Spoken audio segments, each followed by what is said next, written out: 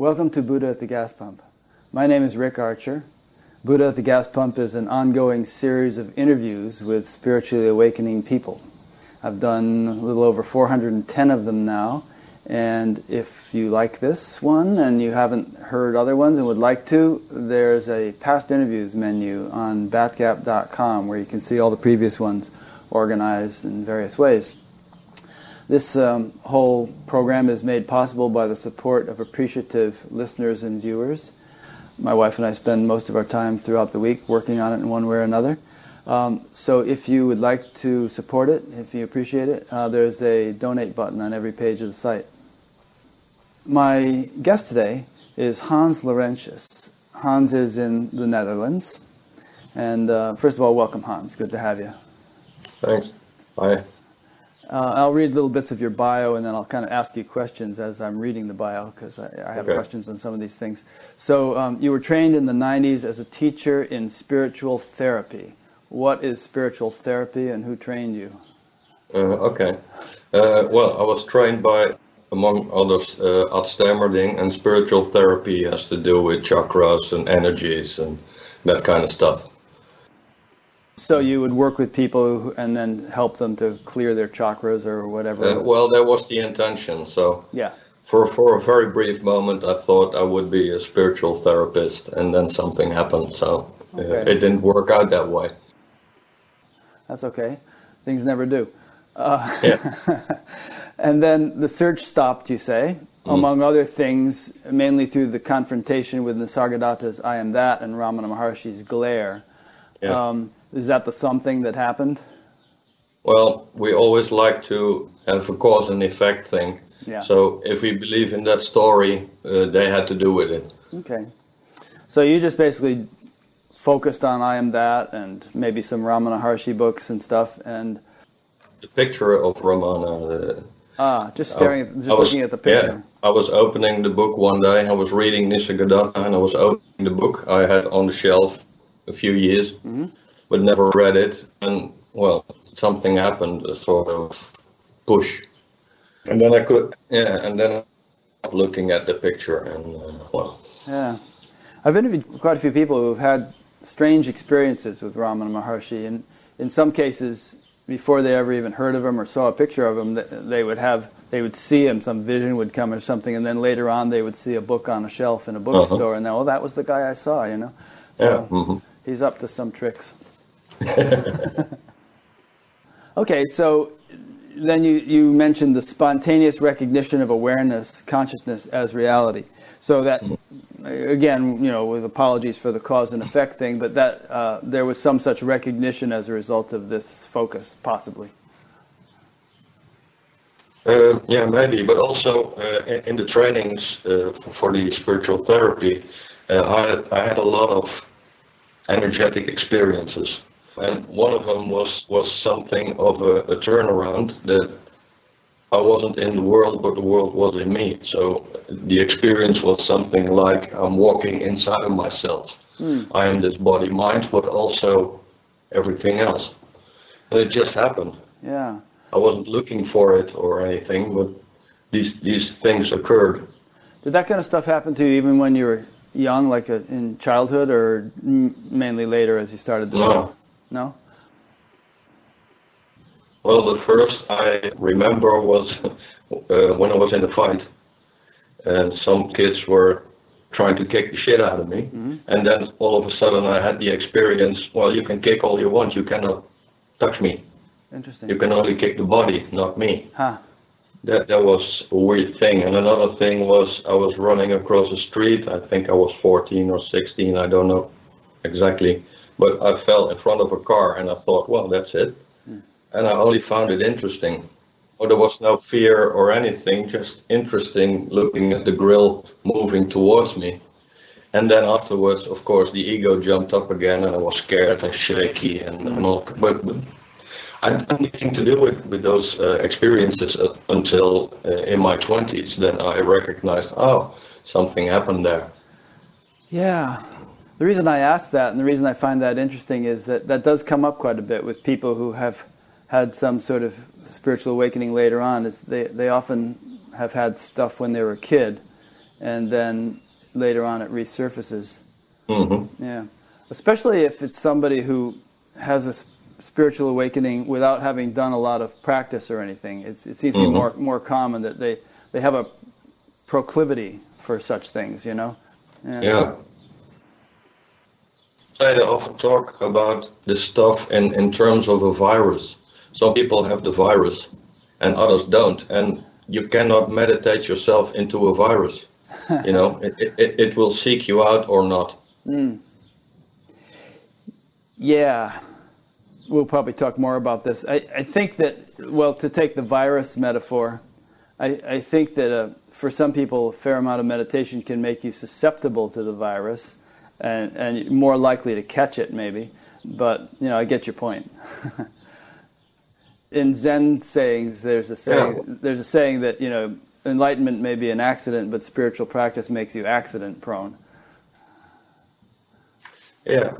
Well, there are two sides on that coin, because what I observe is that a lot of people who are in the form of practice, the practice becomes a shield more than a catalyst. Yeah, I think that can be. I think it's hard to make universal rules about anything. There's always exceptions to every generality, but I've seen that too. You know, it becomes very habitual and rigid almost. Yes, and thereby strengthening the ego, who always believes he can move from A to B, while in my opinion there is only A. And we should investigate A and not try to move to a better future or a better me or whatever. Yeah. And a lot of the spiritual practice is based on the assumption I am here and I got to be there.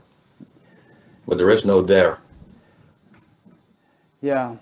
It's kind of a paradox. We might as well get into this right now. And obviously feel free to disagree with anything I say. Yeah, sure. You too. Yeah. It's kind of a paradox because, sure, it's here. And many people say that when enlightenment dawns, they realize this has always been this way. This has always been the case. You know, somehow it just wasn't recognized before. On the other hand, you can't say to a room full of people, you know, it's just this is the way it is, and expect 100% of them to wake up. There's going to be some kind of yeah. So for those people, in a sense, even though it's right here, it is kind of in the future. Because maybe they will wake up eventually when there's enough clarity or something. Yeah, or they have a car accident or whatever. Yeah. You never know. Somebody tries to beat them up. Or... Yeah. You never know. True. Okay, we'll get back into that more, I'm sure. After that awakening, the I Am consciousness was recognized to be the first identification. Is it possible to explain what that was like and how your life was lived after that? As opposed to how it had been before? Yeah, well, the assumption here is that something changed on the body-mind level or in my life, but I don't think so much changed, or I don't even think that is relevant. So, in the course of time, if we accept time, things change, but it might also be that I'm 52 now and not 25, and there's a different phase or life energy or whatever. So it's very hard for me to say this is because of that and that is because of this. So I don't really know. That's a fair enough answer, and I like that about you, actually, that you'll write an article. Let's say I've read all the articles, all the English written articles on your website, and you know, you'll state an opinion about something, and then you'll say, "But I don't know. You know, I might be wrong." Yeah, sure. It's a healthy attitude. That's an interesting question in and of itself. In fact, there was one of the articles on your website that was about morality, and that's one of the ones in which you particularly emphasize that you may not know. And there's a whole discussion about, you know, whether awakening changes behavior, and you know, whether one can be an enlightened scoundrel, so to speak, or whether, you know, one is going to become more compassionate or saintly or something like that as a result of the impact of realization. Do you have any opinions about that? I think anything goes in this universe. Mm-hmm. So some people may soften up or be more pleasant. Mm-hmm. Other ones may not. I don't think, and no, let's put it differently. The thing I liked about working with energy as well as working with Advaita is that there is no basic rule of behavior. You know, it's not a code like most religions or philosophies. You should act like this or that. Right. Which is very strange. Freedom and rules of conduct, I think that is quite insane. Yeah. Well, what I do notice is people will be real, not necessarily pleasant. And of course, you use that word compassion. For me, compassion is a very strange word, because compassion is only possible when there are two. But the experience is there is no two. So I always say to people, the ocean doesn't have compassion with its waves. It is the waves. So compassion is a very strange concept to me. Yeah, it would be strange to say the ocean has compassion. Like it would be strange to say you have compassion for your finger, you know. You wouldn't be inclined to cut your finger intentionally, but Right. you wouldn't say you're compassionate toward it. Right, exactly. So a lot of these terms like having faith or surrender or compassion or acceptance are terms important for somebody who believes he's a separate entity. Yeah, in one of your articles, you speak to something which I would call spontaneous right action. You say, to me, the right action results from the total energetical constellation of the moment. Mm-hmm. Yeah. Yes.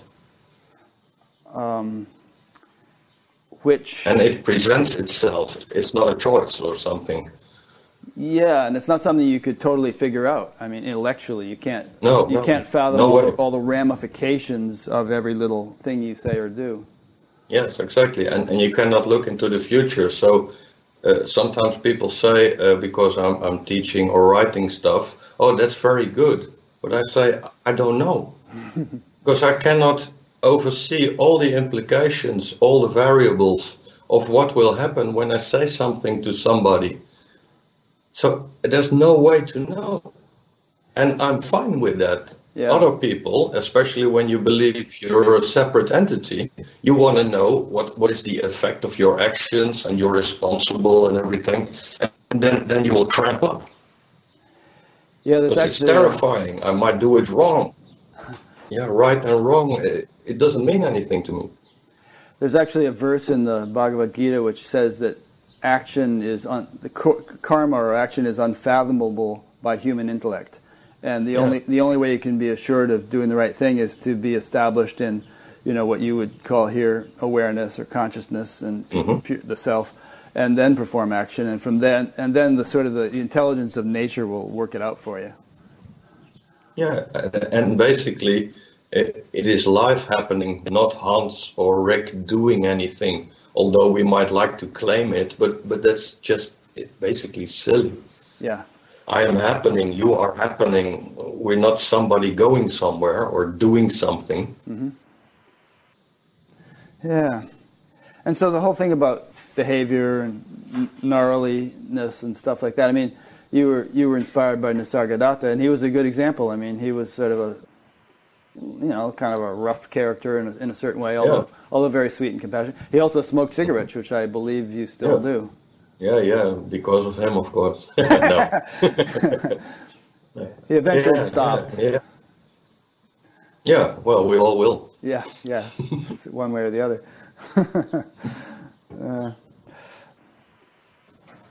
So, look, coming back to your bio here. Since 1998, you have led hundreds of satsangs, retreats, and private sessions.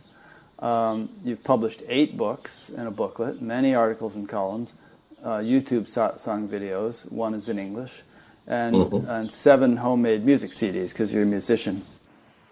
So do you still do all that stuff, satsangs, retreats, private sessions? Yeah. That's what I do. Are you pretty well known in Holland?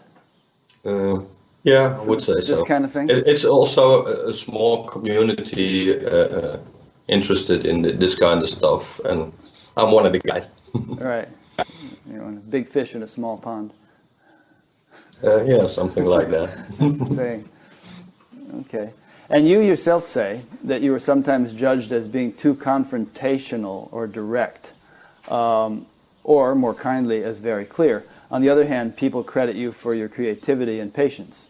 Then you say funny, right? Yeah. So what's an example of how you're confrontational? Yeah, well, usually in interactions, and especially in private interactions, it seems to be my job to point out things people don't want to hear, which they already know, because I believe, unless you're insane, you have a pretty good feeling of who you are and what you're hiding, or your games, but you usually try to avoid that or get away from it. Well, I will see it. I can't help it. And when people walk through my door, I can say what I want to say. So I wouldn't do that in the street, but I will point things out and confront people with what they're hiding or protecting, or point out judgments, or whatever. Yeah. Sometimes they don't like it. But they come to you voluntarily, so they can always not come again. Yeah, right. That's why I have a quote on the site, come here at your own risk. Mm-hmm. I'm not sitting there with people to make friends. They come and we talk about truth or freedom or whatever. Well, okay, let's play ball then. Is this tendency to sort of see the truth in people something you've always had? Is that part of your personality, or is that something which seemed to dawn after this awakening or after practice through working as a spiritual teacher? Yeah, both, I think, but mainly because I, at a certain point, started to investigate the workings of my own mind. Mm-hmm. And when you figure out the basic software of your mind and you open your eyes, you see that it's basically the same in anybody who walks on 2 feet. Huh. So the tricks and the belief system and the avoidance strategies, or the cover-ups, because I've seen them in me.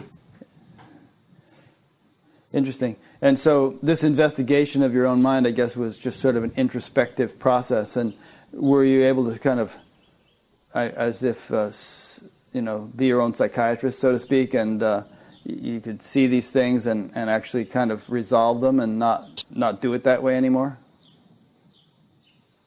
In the beginning, it wasn't really, I think, about resolving, but understanding. Yeah. Just how it works. Uh-huh. I had been avoiding it by drink and smoking pot and whatever, and going to a party and a party and a party and being with friends all the time. And at a certain moment, I realized that I was just running away because I was afraid and felt pretty much fucked up and a little depressed and stuff. So I noticed this running away and avoiding and deflecting, and I saw that it didn't work. Mm-hmm. It gave only a temporary relief. So I was looking at it, and at a certain point, I saw I only didn't try one thing, doing nothing, and just look. So I stopped these run and hide games and confronted with fears and beliefs and convictions, and just looked at them. What were they doing? What is happening here? Because therapy and stuff, and people were threatening me with psychiatrists and whatever. I thought they will try to fix stuff, but I don't want to fix it. I want to know what it is. So, because there was something, I don't want to try to change something that I do not understand. So I wanted to know what's what. Yeah. That's basically it. So I started looking and listening and feeling instead of trying to change me. Mm-hmm. And but doing that, it seems, did change you. You probably Sure. Yeah. Yes. So because of the looking at it without trying to fix it or avoid it, things changed from within instead of through some model. Mm-hmm. or ego-centered, this is bad and it should be good or whatever. So just bringing awareness to it, really. Yes, exactly. Yeah. But I didn't know that then because I didn't know these terms. Only when I ran into Krishnamurti and Nisargadatta and stuff, mm-hmm. The words came. But this process was already happening. Mm. Interesting. Another example of something you just kind of picked up on, without an actual teacher or teaching. Some old memory of how to operate or something. Now, a lot of people, they drink and they take drugs and they party and do all kinds of other things because they are trying to avoid something and that's uncomfortable, and they're putting their attention in the opposite direction or trying to blur it out with substances. When you decided to really look at this stuff, was it uncomfortable and you had to just sort of work your way through the discomfort? Yes. Yeah. I was afraid, but what was very clear, I already was afraid. So what's the difference? I saw that. I was afraid to feel my fear or my sadness or whatever. But hey, I was already afraid and I didn't like life already. So what do you have to I had lose? nothing to lose except fear or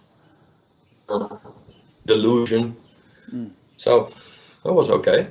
And now I thought or felt more, something is happening instead of running. Yeah. Good. So there are a number of points here that you sent me, almost as part of your bio, just some different points that you feel are important. I thought I might take those and we could discuss them. So first one is, when spirituality is not alarming, it's not worth mentioning. What do you mean by alarming? What would be an example of spirituality being alarming? Well, when we discover something, usually there's a shock element to it. I didn't know that, And what I see is a lot of people who are busy with spirituality not to be shocked awakening, but to be soothed or, like smoking pot. Right. So it's not about comfort or nice.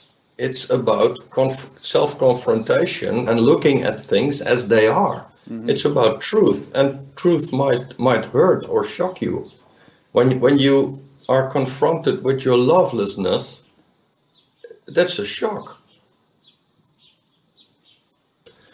So there are always shocking and disturbing elements, and we need this friction, I think, to go deeper. A lot of the techniques that I saw and the things that are people doing, I believe it's helping them to remain in sleep instead of waking them up. It's not like a bucket of water when you're lying, splash and it'll snap you out of it. No, it's all easy and do some other something to make you feel good. What would be some examples of techniques that are just to make you feel good and that don't really help to wake you up? Almost everything. Really? I'm afraid. All the different spiritual practices? Yeah, most of it, what I see. Like, for instance, I've heard you mention meditation in that context, and yet, the world's spiritual traditions and so many, respected teachers have all advocated it as an effective tool. But you're saying it's just a pacifier, maybe, are you? Yeah, in most cases. I make a distinction in the satsang last week. There's meditation and meditating. Meditating is working, trying to go from here to there. Meditation is just being with what is. It's effortless. It's just being conscious of consciousness now. You know, but most techniques are verbs. So it's the ego who likes to work, and it has to take time, and it has the promise of progress. But reality is. It has nothing to do with evolution or progress or development. That's all these phrases refer to time and effort. Well, ego loves that. When they say it takes you 40 years or 40 lives if you're into reincarnation, ego is happy. Because he knows for 40 years or 40 lives nothing will happen. Well, I don't think that's the idea So he's necessarily. It's not that nothing will happen. It's that there's a sense that there will be a progression, that there will be continuing development. Yeah, exactly. Yeah. Exactly. That's what I mean. Nothing will happen. It will remain within time, space. It will remain within. So that's great. That's the dream theater. Waking up is about getting out of it. So let's take an example from Ramana's life. When he was a young lad, teenager, I guess, he had this profound awakening, and he went down to Tiruvannamalai and ended up going up to first he sat in a pit in the basement of a temple and practically died down there, but finally somebody dragged him out, and he ended up going up to a cave on the mountain and spending, I don't know, a decade at least sitting in some form of meditation, deep samadhi or something, and presumably it was necessary for him to do that or he wouldn't have done it. And then eventually he came out and began interacting with people. That, I don't think you would say that was an example of that he was just numbing himself or pacifying himself. No, but you assume that he was meditating. Well, he was doing something with his eyes closed in a cave. He was sitting. Sitting, he was just being. Being. He was just being. I don't think he was doing anything. He just sat down. Okay.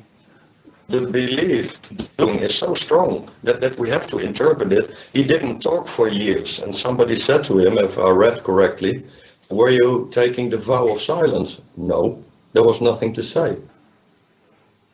That seems just to me. He wasn't trying anything. He just was. And we make of it, because we believe in all kinds of spiritual stuff, that he was doing something in order to get something. I don't think he was. Yeah, I don't think he was either. I mean, not that I, knew the guy, but I would presume that. Me neither. I'm sure he didn't have some kind of thing. I better sit here in this cave for a decade, and then I'll be ready to do something. I think he was just drawn within spontaneously and just following his natural impulse. I mean, and nature was doing it. He wasn't monkeying around. He had no purpose. Yeah. He just sat there, and he wouldn't have minded if he would have died there. Mm-hmm. Somebody dragged him out and started to feed him. He didn't ask for food. Right. People just took it upon themselves to take care of him. Yeah. Well. Yeah. And then they locked him up in the ashram, and he tried to get away a few times, but tough luck. Yeah. I actually like your definition of meditation. To be honest, I've been meditating for almost 50 years. But the nature of it is kind of like you describe. It's not an effort to do anything or get any place or anything else. It's just sort of, there's a technique, there's a practice but it's really a matter of just being natural, sitting in presence. And but it's strange to use a technique for that.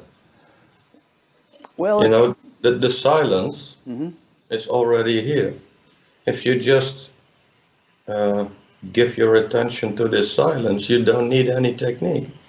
It's already here, and it will fill up your body within a second. Whilst when I'm doing a technique, I'm making it of time. Maybe. It's bizarre to me. Yeah. I mean, the Buddha, I don't know what you want to call it, but the Buddha meditated, quote unquote, all of his life after he had his enlightenment. I'm sure the silence was already there for him all the time, but for some reason he chose to, spend some time eyes closed or whatever in meditation, just like we spend time eyes closed in sleep. It has some effect to just allow one's full attention to be in that, as opposed to, the silence is already here, but I'm busy, active, doing things. It just has its own value. I'll keep doing it then. I will, don't worry. Some people have used the same argument with me. I won't worry. Unless I don't, that could happen. But as long as it seems fruitful. Okay, I think we've done about that point pretty well. And feel free, anytime I'm going on or not going on, and you have some thought in mind that I'm not asking, just come out with it. Don't worry about it. Mm-hmm. Yeah. Mm-hmm. Okay, this one I take possible exception with. You say burnout is never about work. It's a spiritual crisis. Not feeling and listening leads to inauthenticity, which at a certain point makes the soul scream for change. Yeah, but tell that to an elementary school teacher in the inner city who's dealing with a very unruly classroom of kids that are just, who come from, very stressed, broken homes and so on, and who there's a term, teacher burnout. Is that a spiritual crisis those people are going through, or can there really be circumstances like Syria? The war is going on there for so many years. People are living in these horrible bombed-out cities, and they all suffer from PTSD and all kinds of psychological problems just because of the sheer stress of it. Are they not feeling or listening? Are they inauthentic, or are there really legitimate situations in which one can get burned out by circumstances? It could be, but I would only know if I would talk to the individual. Mm-hmm. I don't say anything about it, but when we started about the burnout thing, would come to me, I know for sure that within 10 minutes I could point out a few things, or he would become aware of a few things before, for instance, in his relationship, that would become clear that he's in a relationship he doesn't want to be in, but he just keeps going along with it. Or he had a signal, stop this work, or stop working for so many hours, or whatever. And because of fear, he just moved on. I'm sure of this because I've had people here from different walks of life who seemed burnout. Mm. And there was always something going on, signals that they had ignored because of fear or money or whatever. But I cannot answer things in big generalizations about people in Aleppo. I never go there, so I don't know what is happening. It's difficult to say. That's a really good point, actually. I think that there are some generalizations one can make about Aleppo or that town in Baghdad that just got liberated from ISIS. I forget the name, but it starts with an M, or it had been bombed for years. There is a high incidence of burnout and stress and PTSD in those places. But the point you're making, there might be teachers who thrive in the inner city classroom because it's like their dharma, it's what they should be doing. They're good at it. They love it. Yes. Mm-hmm. Whereas others are just doing it for the salary, and they maybe really should be doing something else. Yes, exactly. They're going to get burned out because they're not where they ought to be.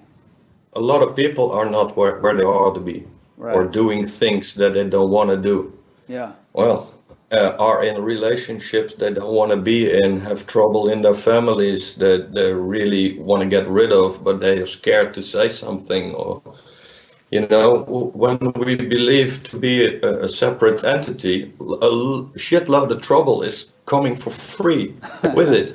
Yeah, it's always the case. This basic misunderstanding is the cause of a lot of trouble, including war. Yeah, explain how that is the case. I think I know what you mean, but how would you say it causes war? On a simple level, if I don't believe in separateness, and I really feel that you and I are not two, the thought wouldn't come up to hurt you or steal something from you. that would be insane, because I would be stealing from myself. Yeah, I was going to bring that point up Which is earlier when you were bizarre. talking about compassion, we were talking about cutting your finger. I mean, Jesus said, love your neighbor as yourself. Well, the key to that obviously is seeing your neighbor as yourself, and then you're gonna love them. Right. You would no more attack them than you would, attack yourself. Voila. So when this separateness drops away, it is impossible to hate. Mm-hmm. For instance, it is impossible to say another group of individuals are inferior. It wouldn't come up. Yeah. So, but from the separate standpoint, these people are bad and we are good, and my God is better than your God. It's all imagined, but we don't want to look at that. I believe in Santa Claus and you don't. It's tragic and funny at the same time. Yeah, I like that point. This whole thing about my way is the best and everybody else is going to hell, there's a certain sort of insecurity beneath that, I think. Sure. There's this ego aggrandizement that, of course, my thing has got to be the best, and they hang on to that, and everything else threatens it, so there's an antagonism. Sure. Yeah. Okay, good point. I like this next point. Self-inquiry is for internal use only, not for beating others down or to be used as an excuse for lousy behavior. Good one. Mm-hmm. Thank you. Yeah. Yeah.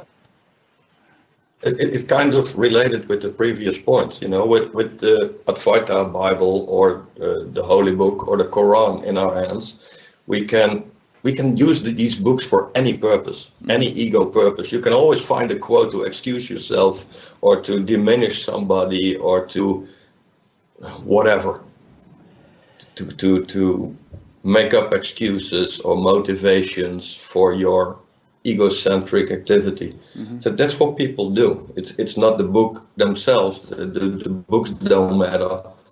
But that's what we do. We will excuse ourselves and do horrible things and then rationalize it. So I think it's important when we're doing this inquiry and I'm discovering something in myself, lovelessness or egocentrism, I shouldn't immediately run to my wife or whatever and say, you are egotistic because it's working this way and you should look into that. This happens a lot. My previous partner, I tried to force her into self-inquiry because it was working for me, but she was learning in a different way. Yeah. It took me a little while to figure that out. And my way wasn't better. It was just different and it suited me. So. There's this phrase, the Advaita police, you've probably heard that, where people are kind of... No, I didn't. Yeah, it kind of came out of the whole Papaji crowd where, people were all laying trips on others for not being non-dual enough or not using the right terminology. Like, you couldn't say, please pass the salt without somebody saying, who wants the salt? Oh, boy. That kind of thing. Oh. There we go. Yeah. Oh my God, it's even worse than I thought. I think maybe that doesn't happen so much anymore, but it was a lot of people made jokes about it. Jeff Foster even made this real funny video of these cartoon characters having a walk, and one says, "Look at the beautiful tree," and the other character says, "There is no tree, there is no beauty," and yada yada. It's kind of this whole thing. Here's a question that came in. Feel free if you have no experience with this, just say, I don't know, and we'll move on. But a fellow named Jared from St. Paul, Minnesota in the U.S. asks, can you describe some experiences with Kundalini, if you have had any? If so, do you have any tips to deal with the side effects? I could describe those experiences, but I'm not really interested in it. Mm-hmm. And I would really be very careful with all this kind of stuff. How so? Because of the dangers of it. Usually it's an ego who wants something and try to release all these energies, and all kinds of accidents, energetic accidents can happen. Yeah. So I wouldn't go there. Yeah. if it already happened, just try to feel what happens without involvement, without trying to fix anything. The energy system is pure intelligence. It knows what to do, when to do it, and in which session. And all this energetic stuff, and I'm trained in it for 4 years, so trust me, all this working with it, it's ego manipulation of a system we don't understand. Leave it to its own device. Things will happen in the right succession at the right time. Relax. Don't meddle with that. Yeah, I think that's good advice. I mean, particularly I would warn against doing something like intense pranayama or something to try to awaken your kundalini. Yes, You might get in trouble. You shouldn't do that. Right. You shouldn't do that. It would be better to investigate, why do I want this? What do I want from it? What am I trying to get rid of? Or what am I trying to get? Investigate in what you want to get or get rid of. That is far more productive than fucking with your energy system. You don't know what you're doing, and the energy guys will try to help you. They don't know either. Unfortunately, there are some people who actually haven't done anything. They haven't been interested in spirituality, haven't done spiritual practices, and yet they have some kind of kundalini awakening. Yeah, sure. And they don't even know what it is when it first happens, but it really messes up their lives. Do you have any advice for them? The same. Try to feel what happens. Just be aware of it and allow it to restructure itself. Don't panic, but it all depends on how scared you are, or how mature you are, or whatever, and what other things that happen. But don't try to forcefully fix it, because there's so much violence in these so-called spiritual techniques. Trying to awaken something when it's not the time yet. Trying to calm my system when it doesn't want to be calm. It sounds spiritual. It feels like violence to me. I would want to know why is, for instance, you have the thing of grounding. I need to be grounded. Then people are doing all kinds of exercises to be grounded. Instead of investigating, why doesn't my system want to be here? How would you investigate so that? I'm forced. Just a second. I'm trying to force a system who is afraid to really be here now. I'm trying to force it to be here, and I call it spiritual. Oh my God! I would look into it and try to ask myself honestly, or with somebody who has a clear mind, what is going on that I'm afraid to really be here? There's a cause. If the cause is removed, I will just be here and I don't need to ground. You know, when my heater is leaking, I'm not filling it up with water every day. I will look where the leak is. Otherwise, I will have to do grounding exercises. Why would I want to do that? Pushing a ball under the water. That's a good analogy. I like that one. Yeah. As soon as I stop my effort, it will jump up again. So it sounds like, as a general principle, you're not a big fan of effort. You know, any kind of force or unnaturalness. Yes. That can be. We've established that, and I agree with you on that, for what it's worth. And you're also an advocate of bringing awareness or attention to things rather than deflecting it or avoiding it in any way. And that's worked for you. And it works for your students, I guess. Yeah. Only when they're there. If you really see for yourself that running away, avoiding, deflecting is not working, then the maturity will come to stop it. Only when it's really seen, not because you want to, because if you only understand this and you want to stop it, you won't. But if you have really seen it, understood with a capital U, it will drop away. Because at that moment, it's clear to you that it is insane to prolong a strategy that bears no fruit. but only when it's seen. To get a concrete example, can you think of an instance with one of your students, if you call them students, who had something of some sort, and they were avoiding or suppressing or doing something like that, and the problem was persisting, and you helped them kind of see it clearly for the first time, maybe, and resolve it? Can you think of an example of something like that, just to make the whole thing more clear to people? Well, a very clear example, a little while back, somebody doing cocaine. I have no moral issue with that, but we talked about what was going on, and she could see at a certain moment that there were certain times that she'd like to do that. So I suggested to her, okay, now stop, and just look at it, what is happening. So when you feel it, when you feel the urge coming, just say to your ego, you'll get it in an hour, but now I'm going to look and feel what is actually happening. And she could face a certain unrest or restlessness coming up, and it had to do with some relational stuff, and she could look at it and didn't run away from it, felt it completely, and the urge to use coke dropped away. That's a good one. Cool. Yeah, that's cool.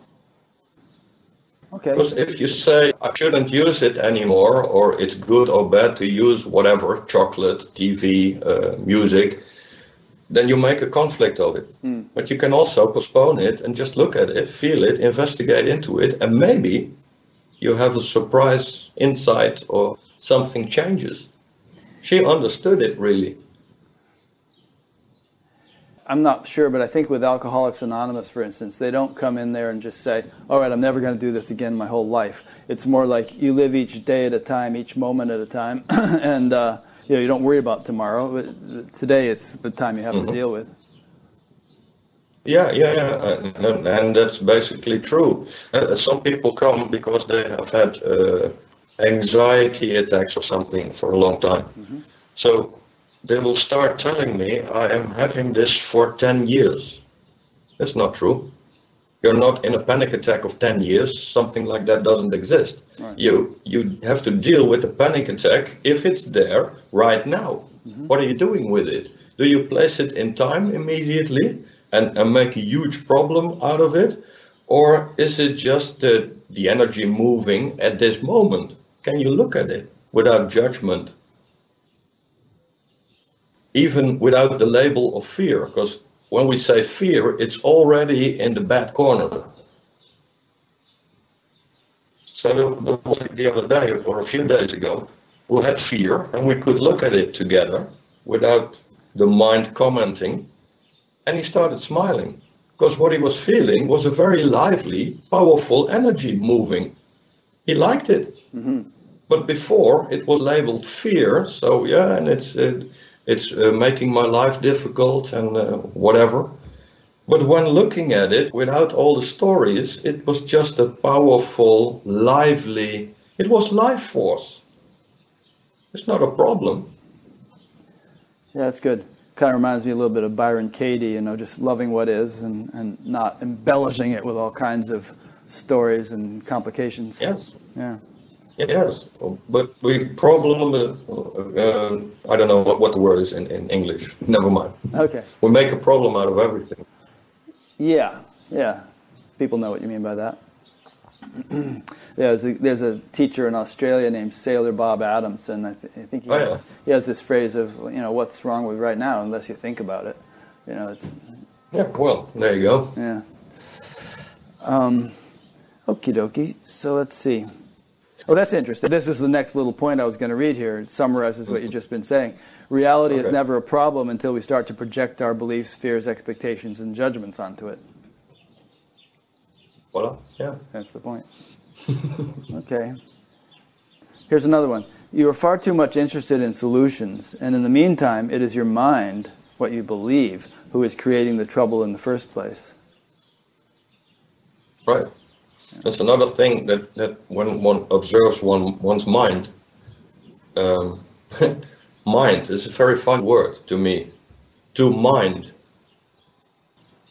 I have something against something. That's what it means. So I think that's funny. Okay, whatever. But what is here is never the issue. Any situation is valuable less. There's no value until I start projecting a value into it. This is good, this is bad, this is beneficial, this is, So it's basically the past giving commentaries on what is present. And then we run away from the situation to the future where the solution may be. So we're always moving away from the issue at hand. So we don't look at the issue, investigate into what it is. No, we look for a solution. It's always over there. Mm-hmm. And that's why a lot of people don't learn, but become very good at moving away from what is in terms of solutions or distractions or comfort or whatever. And the core problem just remains and keeps making problems. And the essence, of course, is I'm a separate being.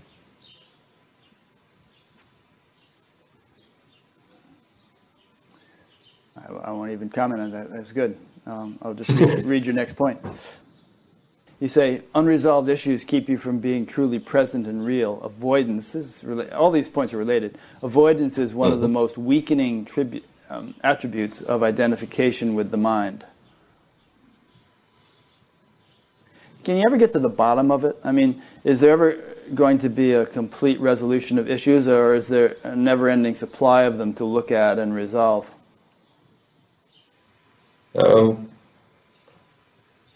That's a good question. How I'm experiencing it now, sometimes things arise, but it's never perceived as a problem.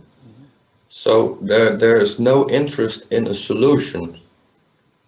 And some tendencies of this Hans character remain, and some others might change, but there is no self-improvement here. I don't know if I'm making sense. Yeah, I think you are. I don't know. It's another one of those paradoxical catch-22 kind of things. And maybe it's important, like, which is the cart and which is the horse, There was a Zen story about this student who was kind of sitting and meditating, and the teacher came and picked up a tile or something. It was this floor tile, and he started polishing it. And, the student stopped and said, "What are you doing that for?" He said, "Well, I'm trying to make it into a mirror." And he said, "You'll never make it it's a floor tile. It can't become a mirror." So there's something about, trying to endlessly improve or fix the relative situation, which is inherently, yes. Yeah, it's relative. Yeah, it's infinite. Yeah. But then the relative is infinite, so. And it's not like awakening is not the product of cleaning up. So there are a lot of schools, obviously, purification and energetic cleansing and whatever. Mm-hmm. And if you're clean enough, you will awaken. It's not like that. Which does not mean that in some stages of somebody's life, some cleaning up could be useful. Of course it could. Right. But it's not when I'm 80% clean, the thing will click and I will know that I have never existed. It's not like that. Yeah, here's what you said about that in one of your articles. You mentioned two requirements. The recognition of true nature.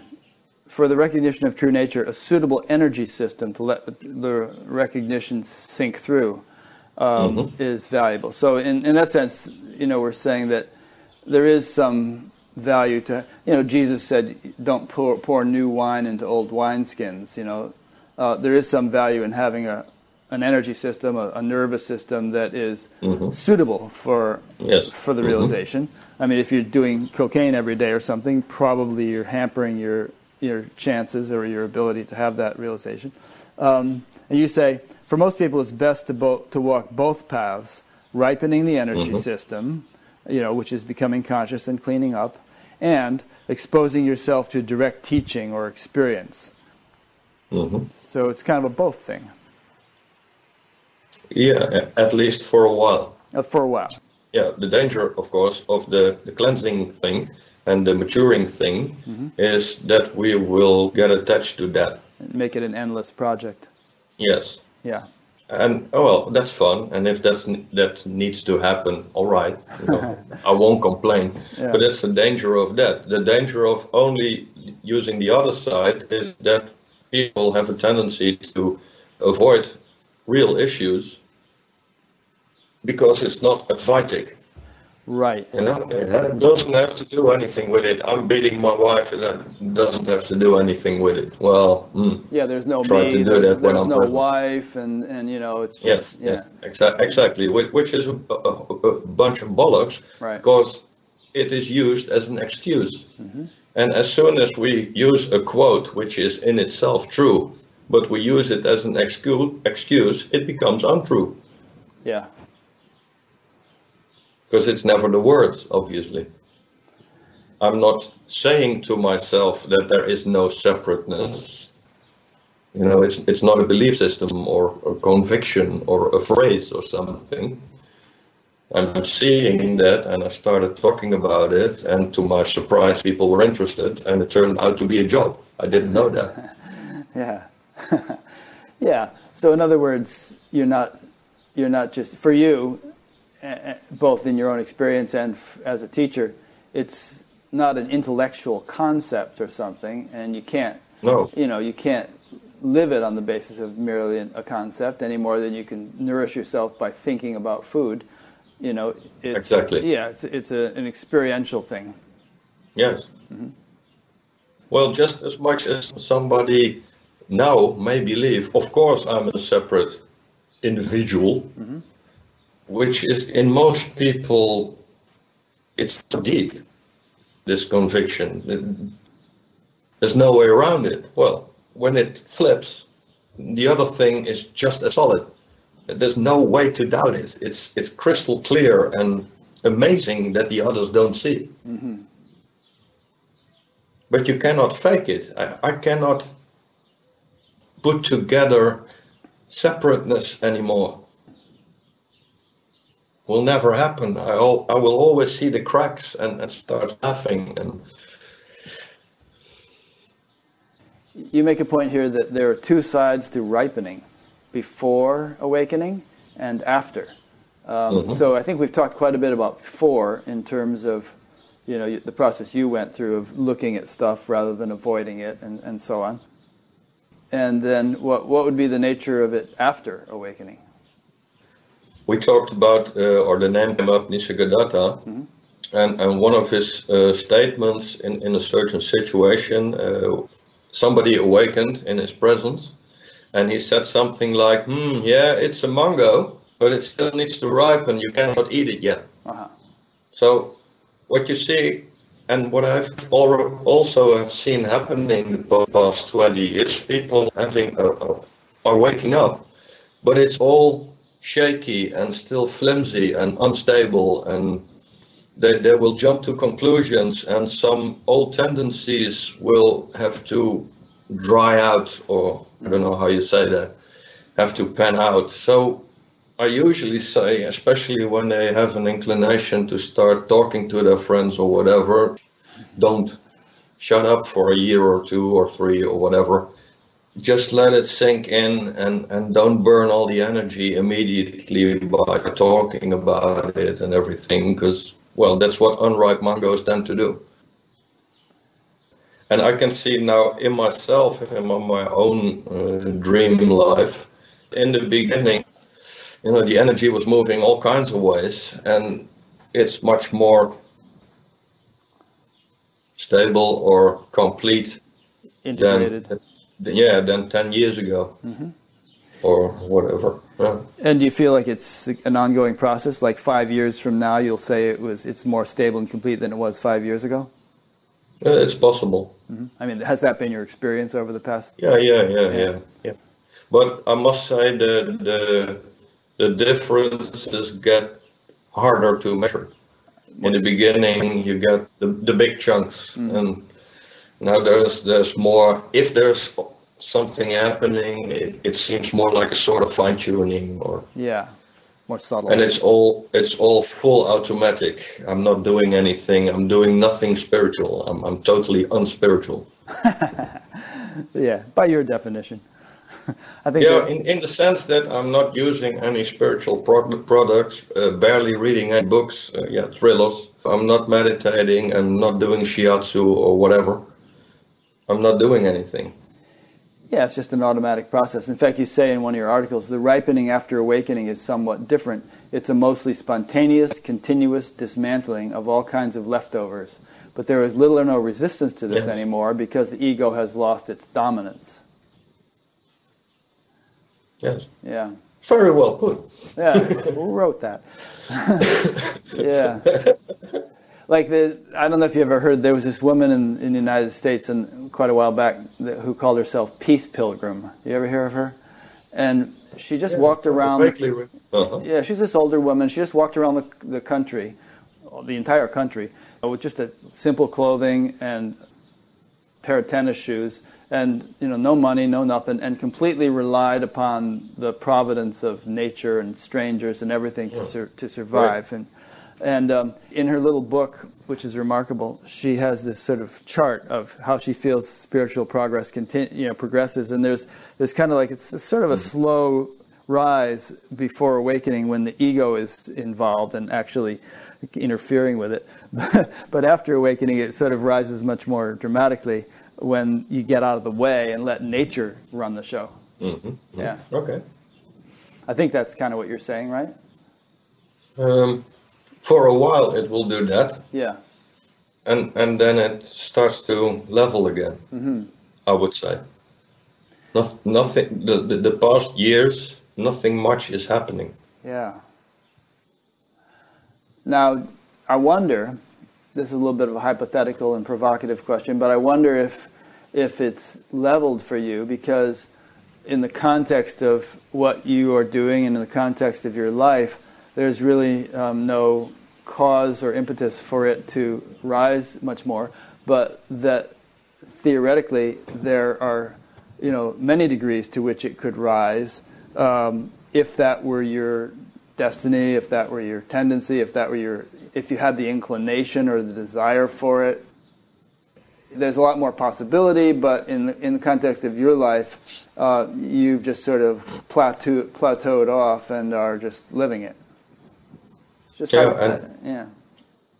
But from my perspective, complete is complete. I cannot take anything off or add to it. So, and if things have to change in my dream life, okay. Yeah. If life says that way, or drop this or whatever, okay. Mm-hmm. So in that sense, things on the surface of my life have changed. My mother got demented. Somebody died, stuff. But it doesn't distract anything from this completeness or add to it. So that's more what I mean. Yeah, no, that's very well put. It's like in mathematics, if you have infinity, you can add something to it or subtract something to it, but it's still infinity, It doesn't change the essential nature. Yeah, Yes, and that's always present and always here and always effortless. So these are just little things as I was reading all of your essays that I thought, that's interesting. I'd like to talk about that, so I copied and pasted it into a file. Okay. So here's another one that jumped out at me. You said, fulfillment is the result of not doing, the simple and direct experience of, for lack of better words, an energetic, conscious space that is already there. The direct relaxation in being, now. So, fulfillment. Do you consider yourself fulfilled? Do you feel fulfilled? Yeah, the fulfillment is here. Yeah. And I'm not sad of it, so always, yeah. Does that mean that Hans' character is always happy or never grumpy? No, of course not. Mm-hmm. But that happens in this fulfillment or completeness or infinity, like you just said. So there's no resistance on being grumpy, and then there's no resistance in being happy. Mm-hmm. Do you prefer happiness to grumpiness? No. It's whatever happens. Yeah. Yeah. And I must say, when grumpiness would totally go, I might miss it because I like the energy. How does your partner like you best, grumpy or happy? It depends on whether she's grumpy or happy. Yeah. What if you get sick? What if you get like pneumonia or bronchitis or something like that? Do you feel, in some sense, less fulfilled, less... No. No? I have a hernia. Mm-hmm. Well, that hurts. Yeah. But it doesn't affect my mood, and it certainly doesn't affect completeness, because completeness has no backbone, so it cannot have a hernia. Mm-hmm. It's only the body. You know, and as you know, I think when a body gets older, it has these little things. Sure, things happen. Yeah, well, I don't care, basically. Here's another one. And people listening, remember that you can send in questions if you want. There's a question form under upcoming interviews on batgap.com, down at the bottom of that page. Here's another little statement that jumped out at me. There's a big difference between love and need. I think this is actually kind of a big one, actually, which we could talk about for a few minutes. What do you have to say to elaborate on that? When you listen to a lot of the pop songs, mm-hmm. and you know, I love you and I can't live without you, and right. You make me feel complete. That's not love. That's need, in the sense of you need something to feel secure or complete, or something giving you attention or making you feel good about yourself. That's need. And when it's about, oh, let's do this, baby, that's called being horny. Well, there's nothing wrong with being horny, but let's not call it making love. It's got nothing to do with it. You cannot make love. Love is what you are. Love is, for me, another word of consciousness or beingness. And it doesn't do exclusivity, or if you love me, you should, you know, which is emotional blackmail. Yeah. So love doesn't ask questions, doesn't set limits, doesn't tell you what to do or what not to do or how to behave. That's not love. That's the ego trying to force you or somebody else or himself. So I call that need. And it's a big one, mistaking love for need. A need for love. Would one way to explain it be to say that love is characterized by a tendency to give without expectation of return, whereas need is primarily focused on getting? Yeah, that's true. But ego is always giving or taking. Mm-hmm. But love, there is no separateness. There's nothing to give or take. Because it's a fullness. You know, the ocean again, it doesn't give its water to the wave. It is the wave. Yeah. It's undivided. And if a river flows into it, it doesn't become more ocean-like. It's still the ocean. Yes, and it's not getting, and it didn't make any effort to get the river. Yeah. I'm gonna get you to me. I can't live like without this river. Right. That would be insane. Yeah. So love sweeps away the me. You know, and that is what truth does and freedom does. It's the absence of me. Mm-hmm.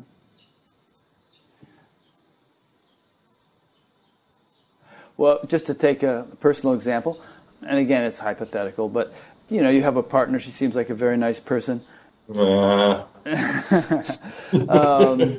Presumably, you love her. And how would you feel if she decided to leave and fell in love with somebody else? Would there be any sort of lack or attachment or anything like that, or would the fullness really not be impacted by that? it would be weird to say anything about it until it's there. Till it happens, So yeah. I don't know. Anything like that in the past since your awakening? Yeah, and that surprised me. In what way? That something like that agitated me for a week or so. Yeah. You thought you But were the beyond tendency- agitation? No. I don't think I had that conclusion, but just I felt this turmoil in my heart and was looking at it. Oh, okay. The thought was there, but I never made that conclusion. It will not touch me anymore or something like that. Right. But there was turmoil, and the immediate tendency was to look at it. So after a few days or a week maybe, and not constantly a week, but it came up and went, and then it was done. Yeah, I suspect you must have processed it a lot faster than many people would, because you already have that tendency, to look at things and really just not avoid them, just go into them and Yes. resolve them. Yeah.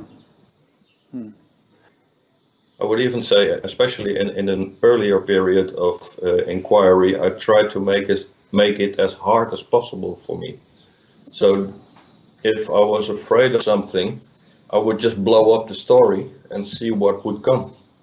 So you're in love with somebody, or you have a wife, and you imagine her doing the whole hockey team and see what happens, instead of, I don't hope she will fall in love with somebody. Yeah. Just when something happens, just picture it as bad as possible, if you can handle it, and just feel through it. Just look at it, feel it. Yeah, that's an interesting technique. Then you're done pretty quickly. If you can take it. So, there has to be awareness and space to be able to do that. Yeah, certain strength or capacity. It's not for everyone. Right. But it's interesting. I'll think about that one. I may use it myself. Exaggerate it and see Yes. it. Yeah. And if you picture that stuff, anything, a few times at its worst, and you can really stay with it and just look at it and feel it, all the tension will drop away after a few times. And fear is gone. Good one. That's why I'm more an advocate of self-confrontation than all this feel-good stuff. I feel good when it's true and when it's free. That is good. Not to make me feel good. I can have a couple of beers and it makes me feel good for an hour, and then it doesn't. It's not bringing anything.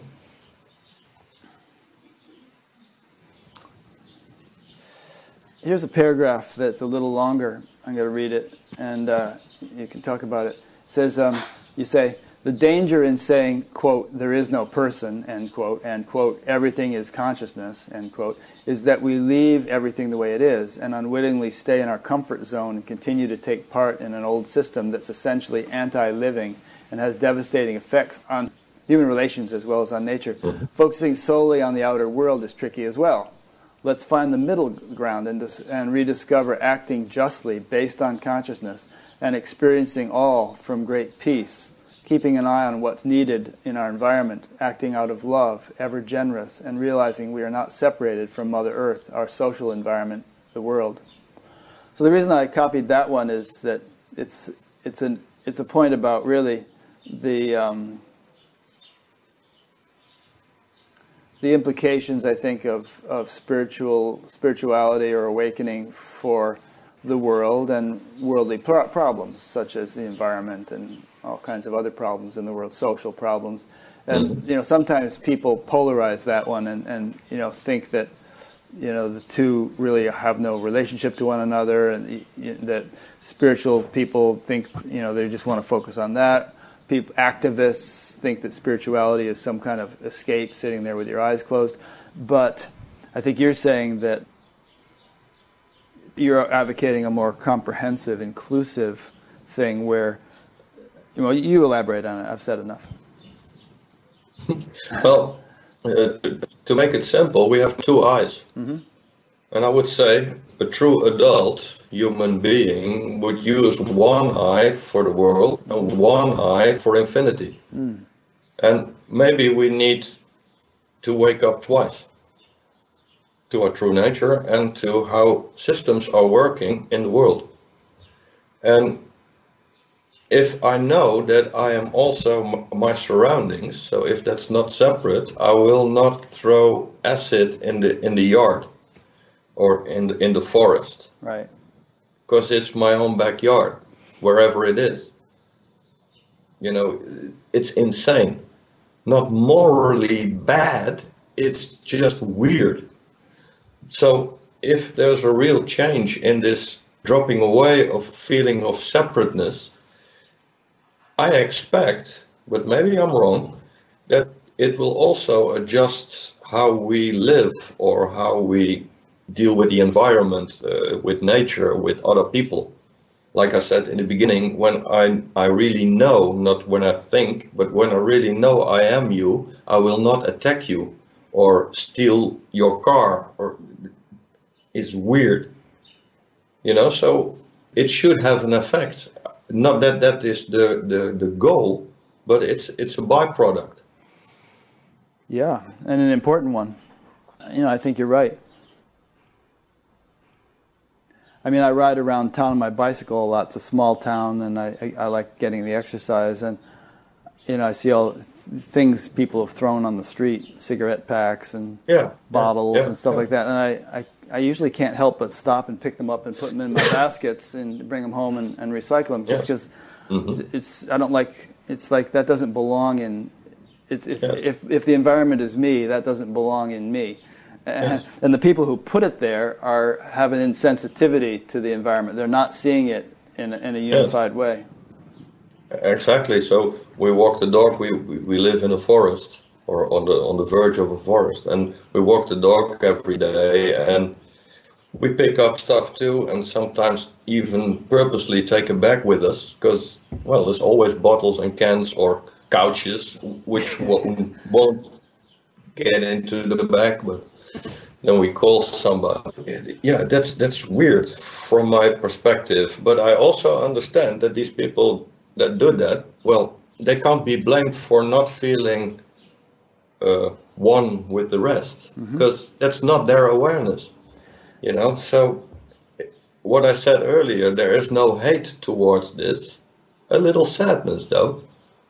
Yeah, I think you have a really good point, though. I mean, there are many people who fear for the continuation of the human race because there's so much damage being done to the environment and so on. And, you know, if there is some kind of more widespread spiritual awakening taking place, which it seems to me there is, then maybe this is nature's antidote to what we've been doing, you know, and it's going to hopefully create a mass psychology that will be much more sensitive to Mother Earth and, you know, won't consider it merely a resource that is inexhaustible, which it's not.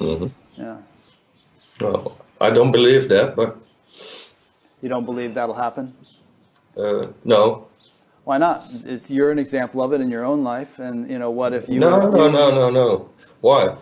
You talk to these kind of people. You know, you don't talk to the hooligan who likes to smash somebody's jaw. True, I haven't... And there's more of them.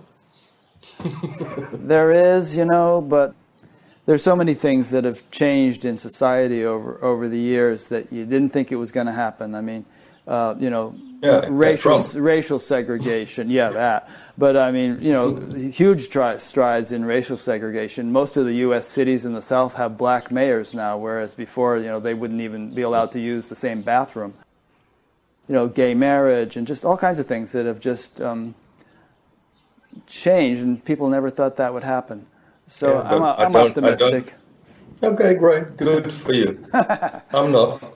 Okay. I'm not pessimistic either. Maybe we should place a bet. But basically, I wouldn't. I'm just joking. I know. I wouldn't really, for that matter, mind so much if humanity got extinct. Who cares? The dinosaurs are gone. It's not about humans. Maybe the planet is better off without us. I don't know. Could be. There will come a time when that happens. I mean, it might be a long ways off, might not. Yeah, It will happen. It will happen. Yeah, if we believe the universe and time to be true, I'm told that the sun has an expiration date, so... It does. In 5 billion years, it'll expand and the Earth will melt. So we'll have a real serious global warming problem. So, a couple of questions have come in. Here's one from Pamela in Madrid. She's saying that you say in one of your writings, becoming aware isn't necessarily pleasant. It will always bring clarity, though. And she asks, what is clarity? Can you explain the difference? The difference between between pleasantness, I think, and clarity. Well, clarity is clear and pleasantness is pleasant. Mm-hmm. So, in other words, awakening might bring clarity to some unpleasantness. Yes, for instance, like we talked about already, when you're face to face with your own aggression, for instance, or having to be right, that can become clear to you, that you're doing that and why you're doing that and all that it entails. That is unpleasant. But in this clarity, when you can stay with it, it may drop away, and then this clarity may become pleasant. Yeah. But confrontation, well, sometimes I make this strange equation. You lived in a half-dark room all the time, and all of a sudden the light goes on. Then you will see the mess very clearly. Mm-hmm. So there's a lot of clarity, but there's also mess. Yeah. Because you put a lot of stuff under the carpets and in the corners, and you wouldn't be seeing that because the room was half dark. Now the lights are full on, okay. Then you see how you live, where you live, what you're doing, what you're attached to, what you're trying to get. It might be a shocker. Yeah, but you couldn't clean up the room until you had the light on. Yes, exactly. Yeah. And it's going to be a nicer room to live in once you've cleaned it up. Yes. Or maybe the lights go on and you get that you got to get out. That's also a possibility. Don't make it into a nice room, but just go. What would that relate to in terms of the metaphor? Leaving the room. No, I don't know. It just came up. Sounds more like an avoidance thing. No, not trying to rebuild something. That's another thing. It's not like you are somebody and then you're awakened somebody who's going for different goals. Mm. You know, the becoming falls away. Mm-hmm. There's only presence. The whole thing of becoming, so getting a better room in this metaphor, is still a becoming, a working on something. But when awakening is complete, there is no working on whatever in a psychological or spiritual sense. Right. You might be working in your garden or on your car or with your synthesizer, but there's no becoming. There's no goal. I'm not going anywhere. Things are kind of running on automatic more. Yes. Yeah. And the Ramana Maharshi, we talked about him earlier, he had one quote that I love very much. Your job is to be, not to be this or that. Mm-hmm. That sums it up quite nicely. Yeah. So music may occur, but it's not the goal to produce a song or be a musician or whatever.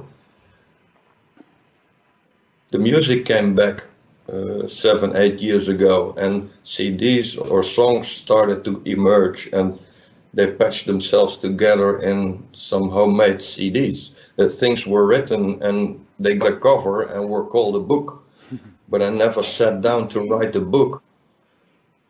You didn't feel like the doer? No. Yeah. When I'm truthful, I never feel I'm doing anything, and these instances that I do, something is off. Because work, in my dictionary, means effort, means forcing. And I don't like it. No. Do you ever have situations that you have a difficult decision to make, or it has moral implications or something, and you're weighing this versus that, and you don't know what to do. Do you ever do that kind of thing, or the way you function, it just doesn't work that way anymore? No. When such a thing arises, there's an automatic stepping out of it. Because when I want to have clear what to do, I must not be part of the equation. I don't know if this makes sense. I think it does. But so then what happens? You just wait and see how it's going to work out, and then eventually the right thing kind of presents itself, or what? Yeah, I know that I will know what to do when it's right necessary. Time. Yeah. Yes, and when I don't know, it's probably not the moment to know, so I don't worry about it. Okay, good. But if you get involved, then your fears and desires and whatnot get mixed into the situation, and then clarity is out of the question. So what works best, and it's not something that I do, but it just happens, there's a sort of zooming out. Yeah. And all interests drop away, and then there's just this energetic constellation, this situation, and the right thing, or one of the right things, will occur. And because everything is already complete, it basically doesn't matter if it goes that way or that way. I'm not losing anything or gaining anything. Yeah. So it basically doesn't matter, but not in an indifferent manner, but because there are more right actions possible on any subject. Yeah. Where the ego always thinks this is right and that is wrong. No, there are more. When you see it in musical terms, you can do a bass line on a synthesizer or a bass guitar, or Eric, my friend, could do it on his trumpet, or just hum it. It's all baseline possibilities. Yeah. But sometimes this sounds nice, and the other time that sounds nice. But there's a song coming up in itself is nice, but it's not important. If it not gets recorded, the stars won't drop from the sky. We always exaggerate our importance, and what we do, we make it so it's not. We're used, because consciousness like to entertain itself. So a guy over there, a guy over here, and they're talking about this important stuff. I like that. There's a saying I heard once, which is that humility is the quality of not insisting that things happen any particular way. Yes, yes. For good, yes. Yeah. And it's also very nice when you like something to happen in a certain way, and then it turns out different, and it's much more beautiful than you could have imagined. Very good point. Yeah. Yeah. You know? You had a limited expectation. Always. Yeah, good point. Okay, here's another question that came in. This one is from Amanda from Tampa, Florida. She asks, can you describe how creativity and the creative process are linked with consciousness? You're a creative guy, you're a musician, so it's a good one for you. How would you describe that? Have you become more creative, do you think, as a result of awakening? Less egoic. So when I made music when I was in my teens or early 20s, I was much more scared to let somebody hear something that I made or wanted rewards for it because it was cool. That's not there anymore, so it has become more free. Yeah. But again, I'm not 20 anymore. Yeah. And I don't want anything of it. I don't have to perform. I wouldn't even want to. I'm not looking for a YouTube hit or whatever. You know, it's just something I sometimes like to do. And so creativity is more often than not ego-based. And that's a shame, but I understand it. But it's mostly somebody who wants to make something or and then show off. My girlfriend calls a lot of music "Me Too" music. If you catch the drift. Yeah, yeah. I want to be famous too. You know, that's not the love for music, but it's the love for fame, for instance.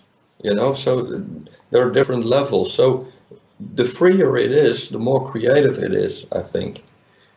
Whether it's nicer, that's something else entirely. It's a matter of taste maybe or whatever. But if there's nothing in the way, it can flow really freely. The danger is, the other side of it is, there is no necessity. When I thought I was somebody, I had to make music. Now I don't.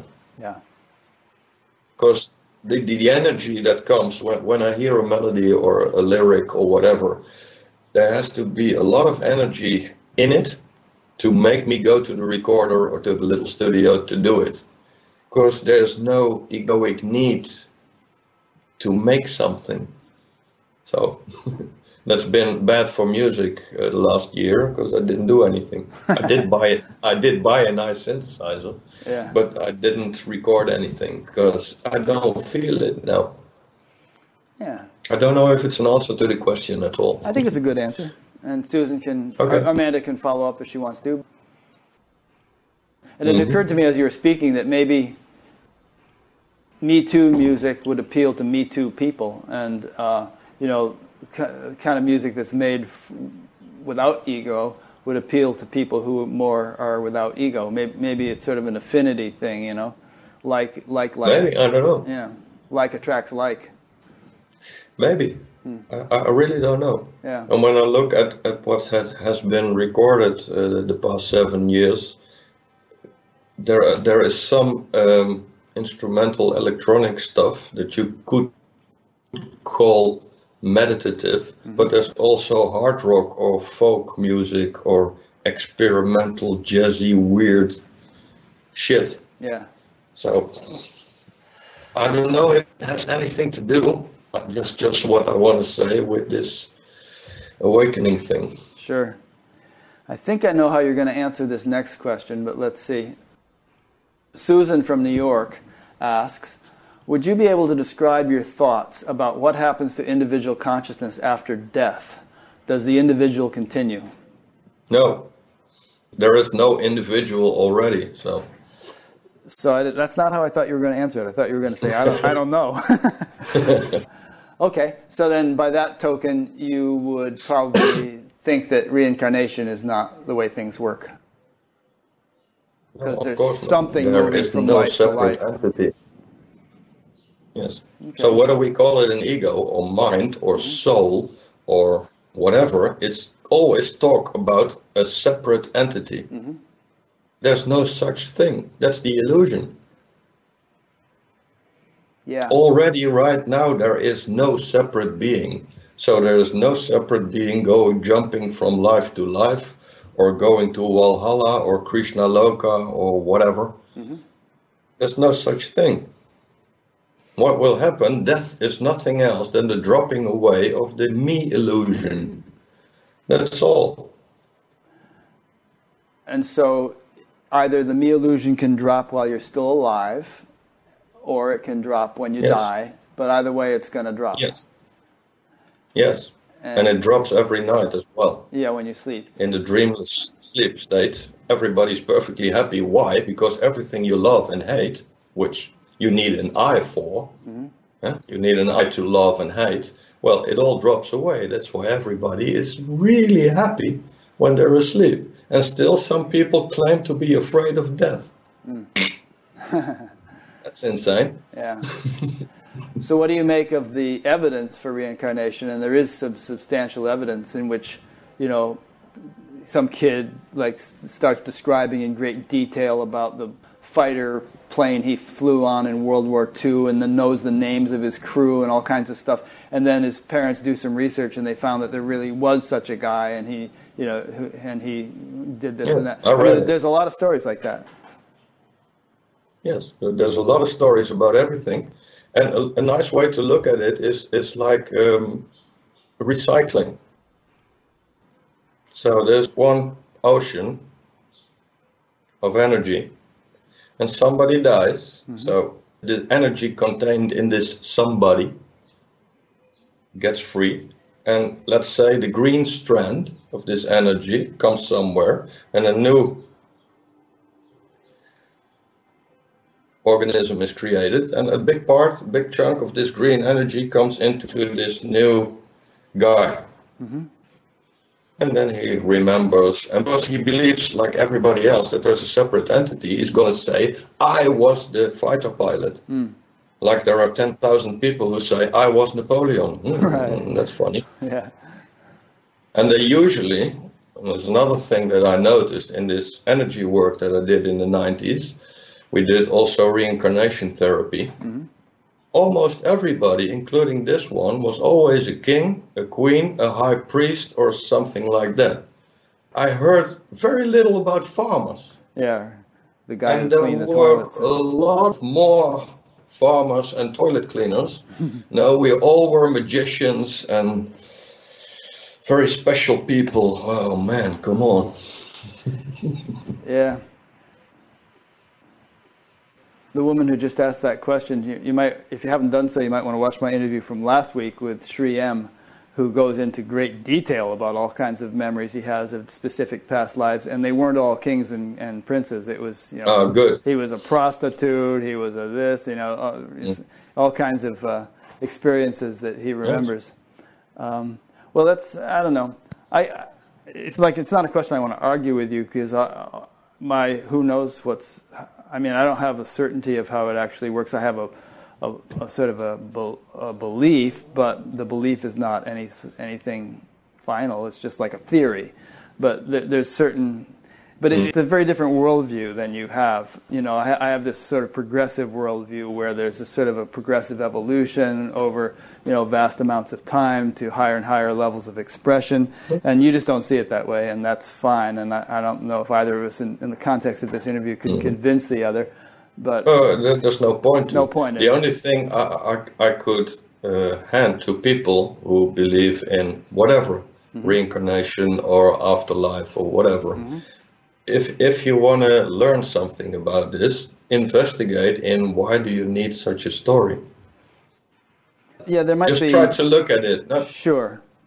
There might be needy reasons for needing such a story.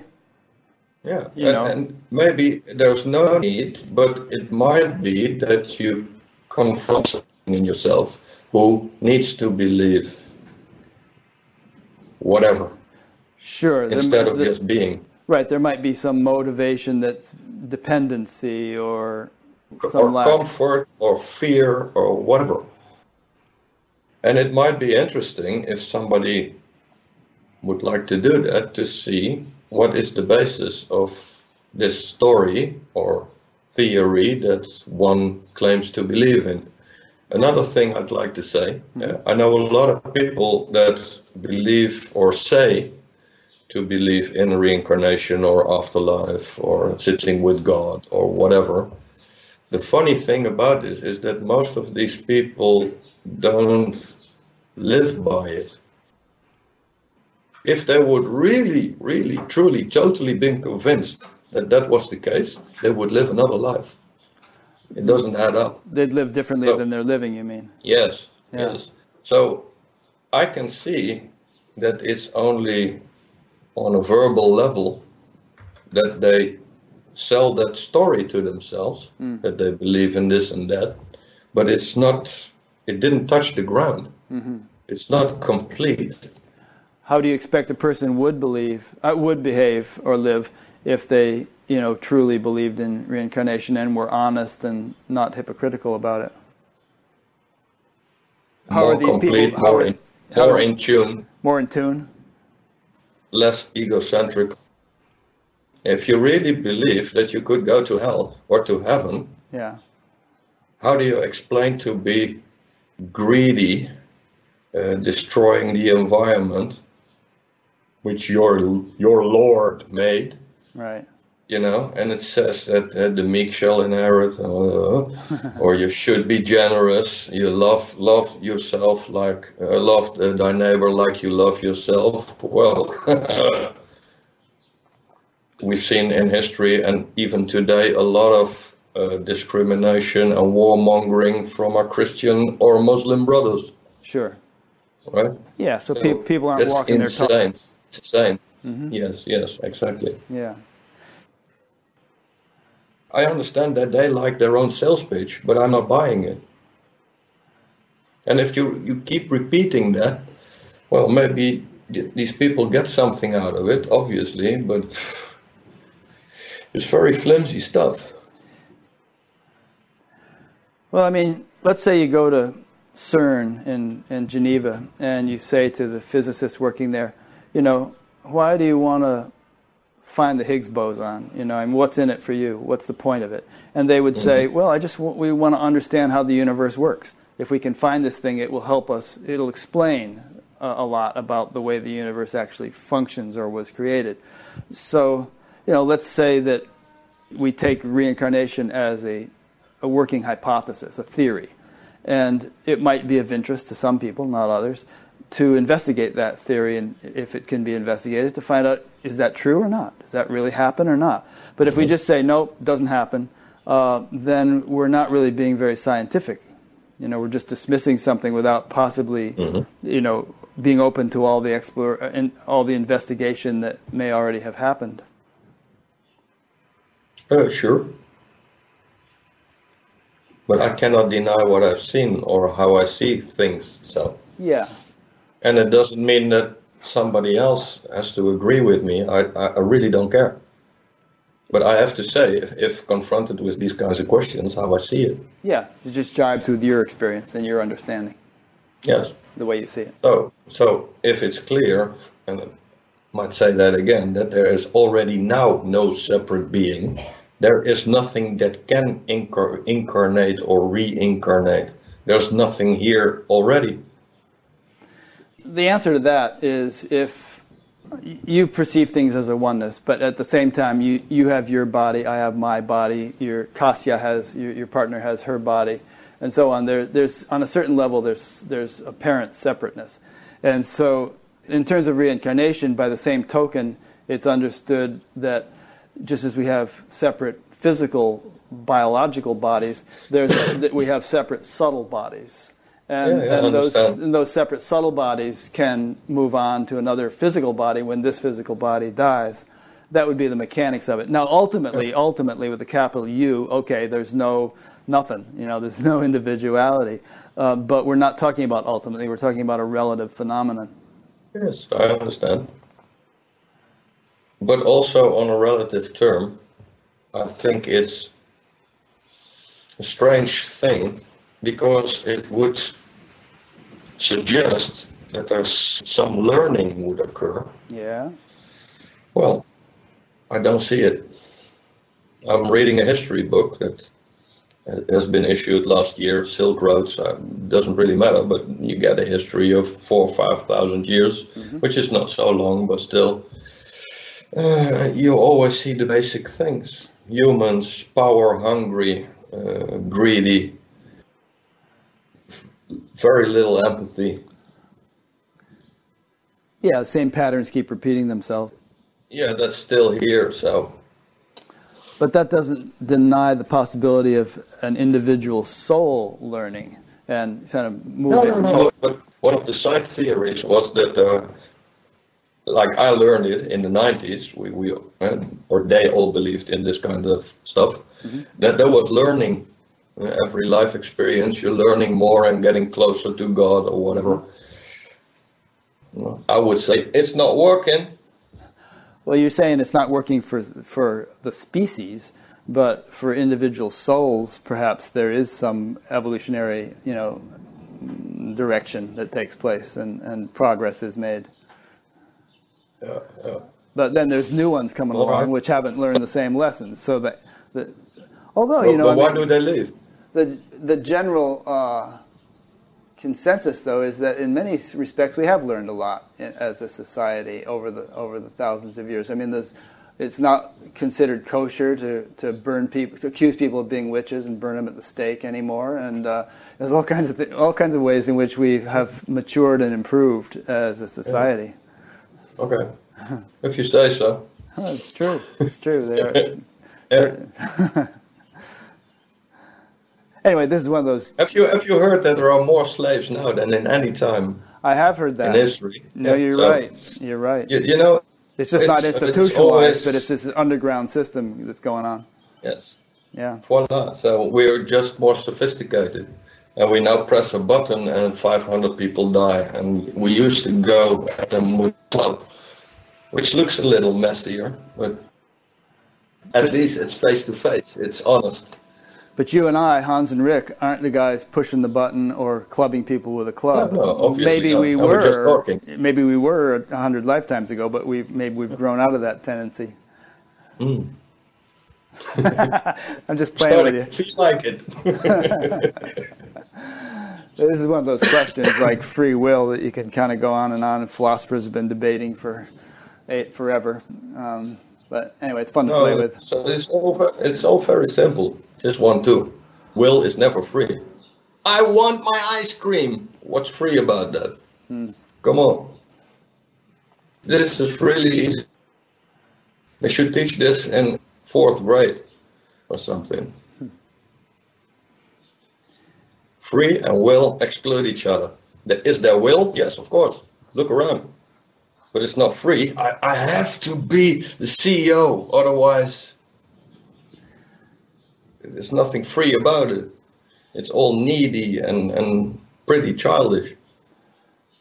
Well, it's a matter of degree. You know, I mean, some people are more gripped by impulses and obsessions, and others are not so much. But yeah, but that didn't make that. They didn't make it. In my last book, it's titled something like "You didn't make you. You are happening." You know, you didn't grow your nose. You're not in control about your thoughts. You nor I can decide now what we will be thinking in 30 seconds. True. So I'm happening. I'm not in control. But like, let's say, you know, remember you were telling us earlier about how you kind of adopted this process of looking at things rather than avoiding them. And in so doing, you worked out a lot of stuff that you hadn't worked out before. So that seems like it was a conscious, intentional process. And something. No, that's what you make of it. Mm-hmm. I'm saying this happened. It just happened spontaneously. I didn't do it. Yeah. It did me. I didn't do it. It's the other way around. Mm-hmm.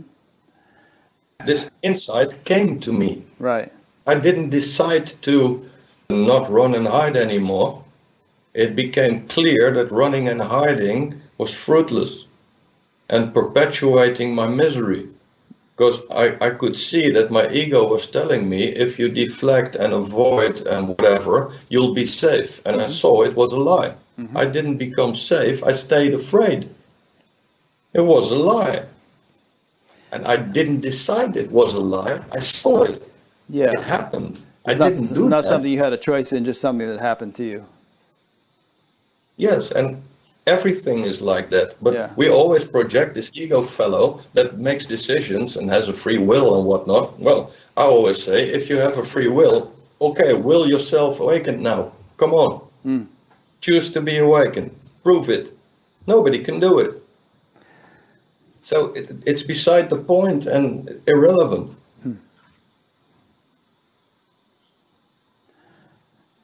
In my understanding, we have a little wiggle room, you know? I mean, there's a certain leeway within which we can sort of guide the boat this way or guide the boat that way, but we can't just make the boat fly or, you know, just suddenly turn an ocean liner a 90-degree angle. There's certain restrictions, but we operate within those boundaries, and there's an intentionality that we can exercise one way or the other to shift the tendencies slowly, like turning an ocean liner. Mm. Oh, okay. Here's another question that came in. Not that I'm avoiding your response to that, because that's another one of those things we could go on all day. Mark Peters from Santa Clara, California asks, can you describe the contrast in your relationship to your own thoughts before and after awakening?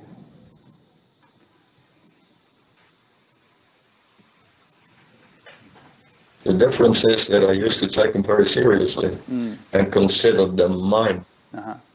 And now it's just, there's a lot of birds flying, we live in the forest. Right. But I don't pluck out all the birds and say they're mine. My birds. So, yeah, my birds, my thoughts. Yeah. Nothing is mine, or everything is mine. So, and my opinion is not better or worse than the next guys or girls. So, thoughts are quite irrelevant. Mm-hmm. That's good. And I imagine you would say the same of actions, being a more concrete thing than thoughts, but it used to be my actions. Now it's just sort of a more spontaneous flow. Yes. Yeah. Yes. So one of the things that you notice on that level is it's very hard to be proud or feel guilty. Because you need a me, a claimer, a one to be responsible for that. Right. And again, the take illusion of I could have chosen differently. No, you can. Right. I shouldn't have done that. Well, yeah, but you did. Yeah. Because you are like that, There's nothing wrong with it. But we always create this super ego that should be perfect. And some people imagine that awakening means that you be a 2.0 version, a better me, a better self. But the truth is no self. Yeah. There's no better Hans or something. This is a dream character. It's pretty irrelevant, basically.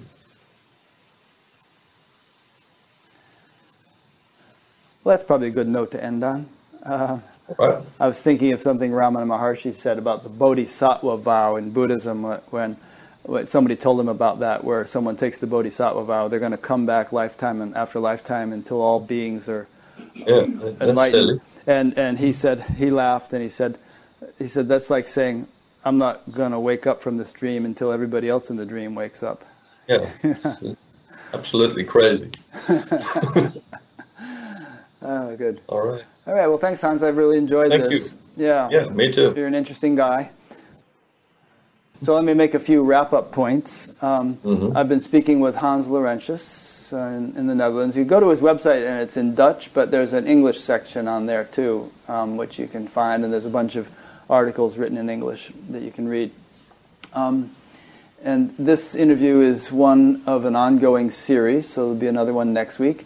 If you'd like to be notified of future ones, you can either subscribe on YouTube or on batgap.com. There's an email subscription thing, or both, if you wish.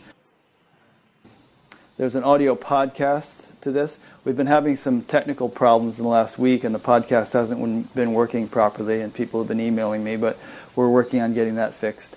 And a lot of other things, but if you just go to batgap.com and explore the menus, you'll find what's there to be found.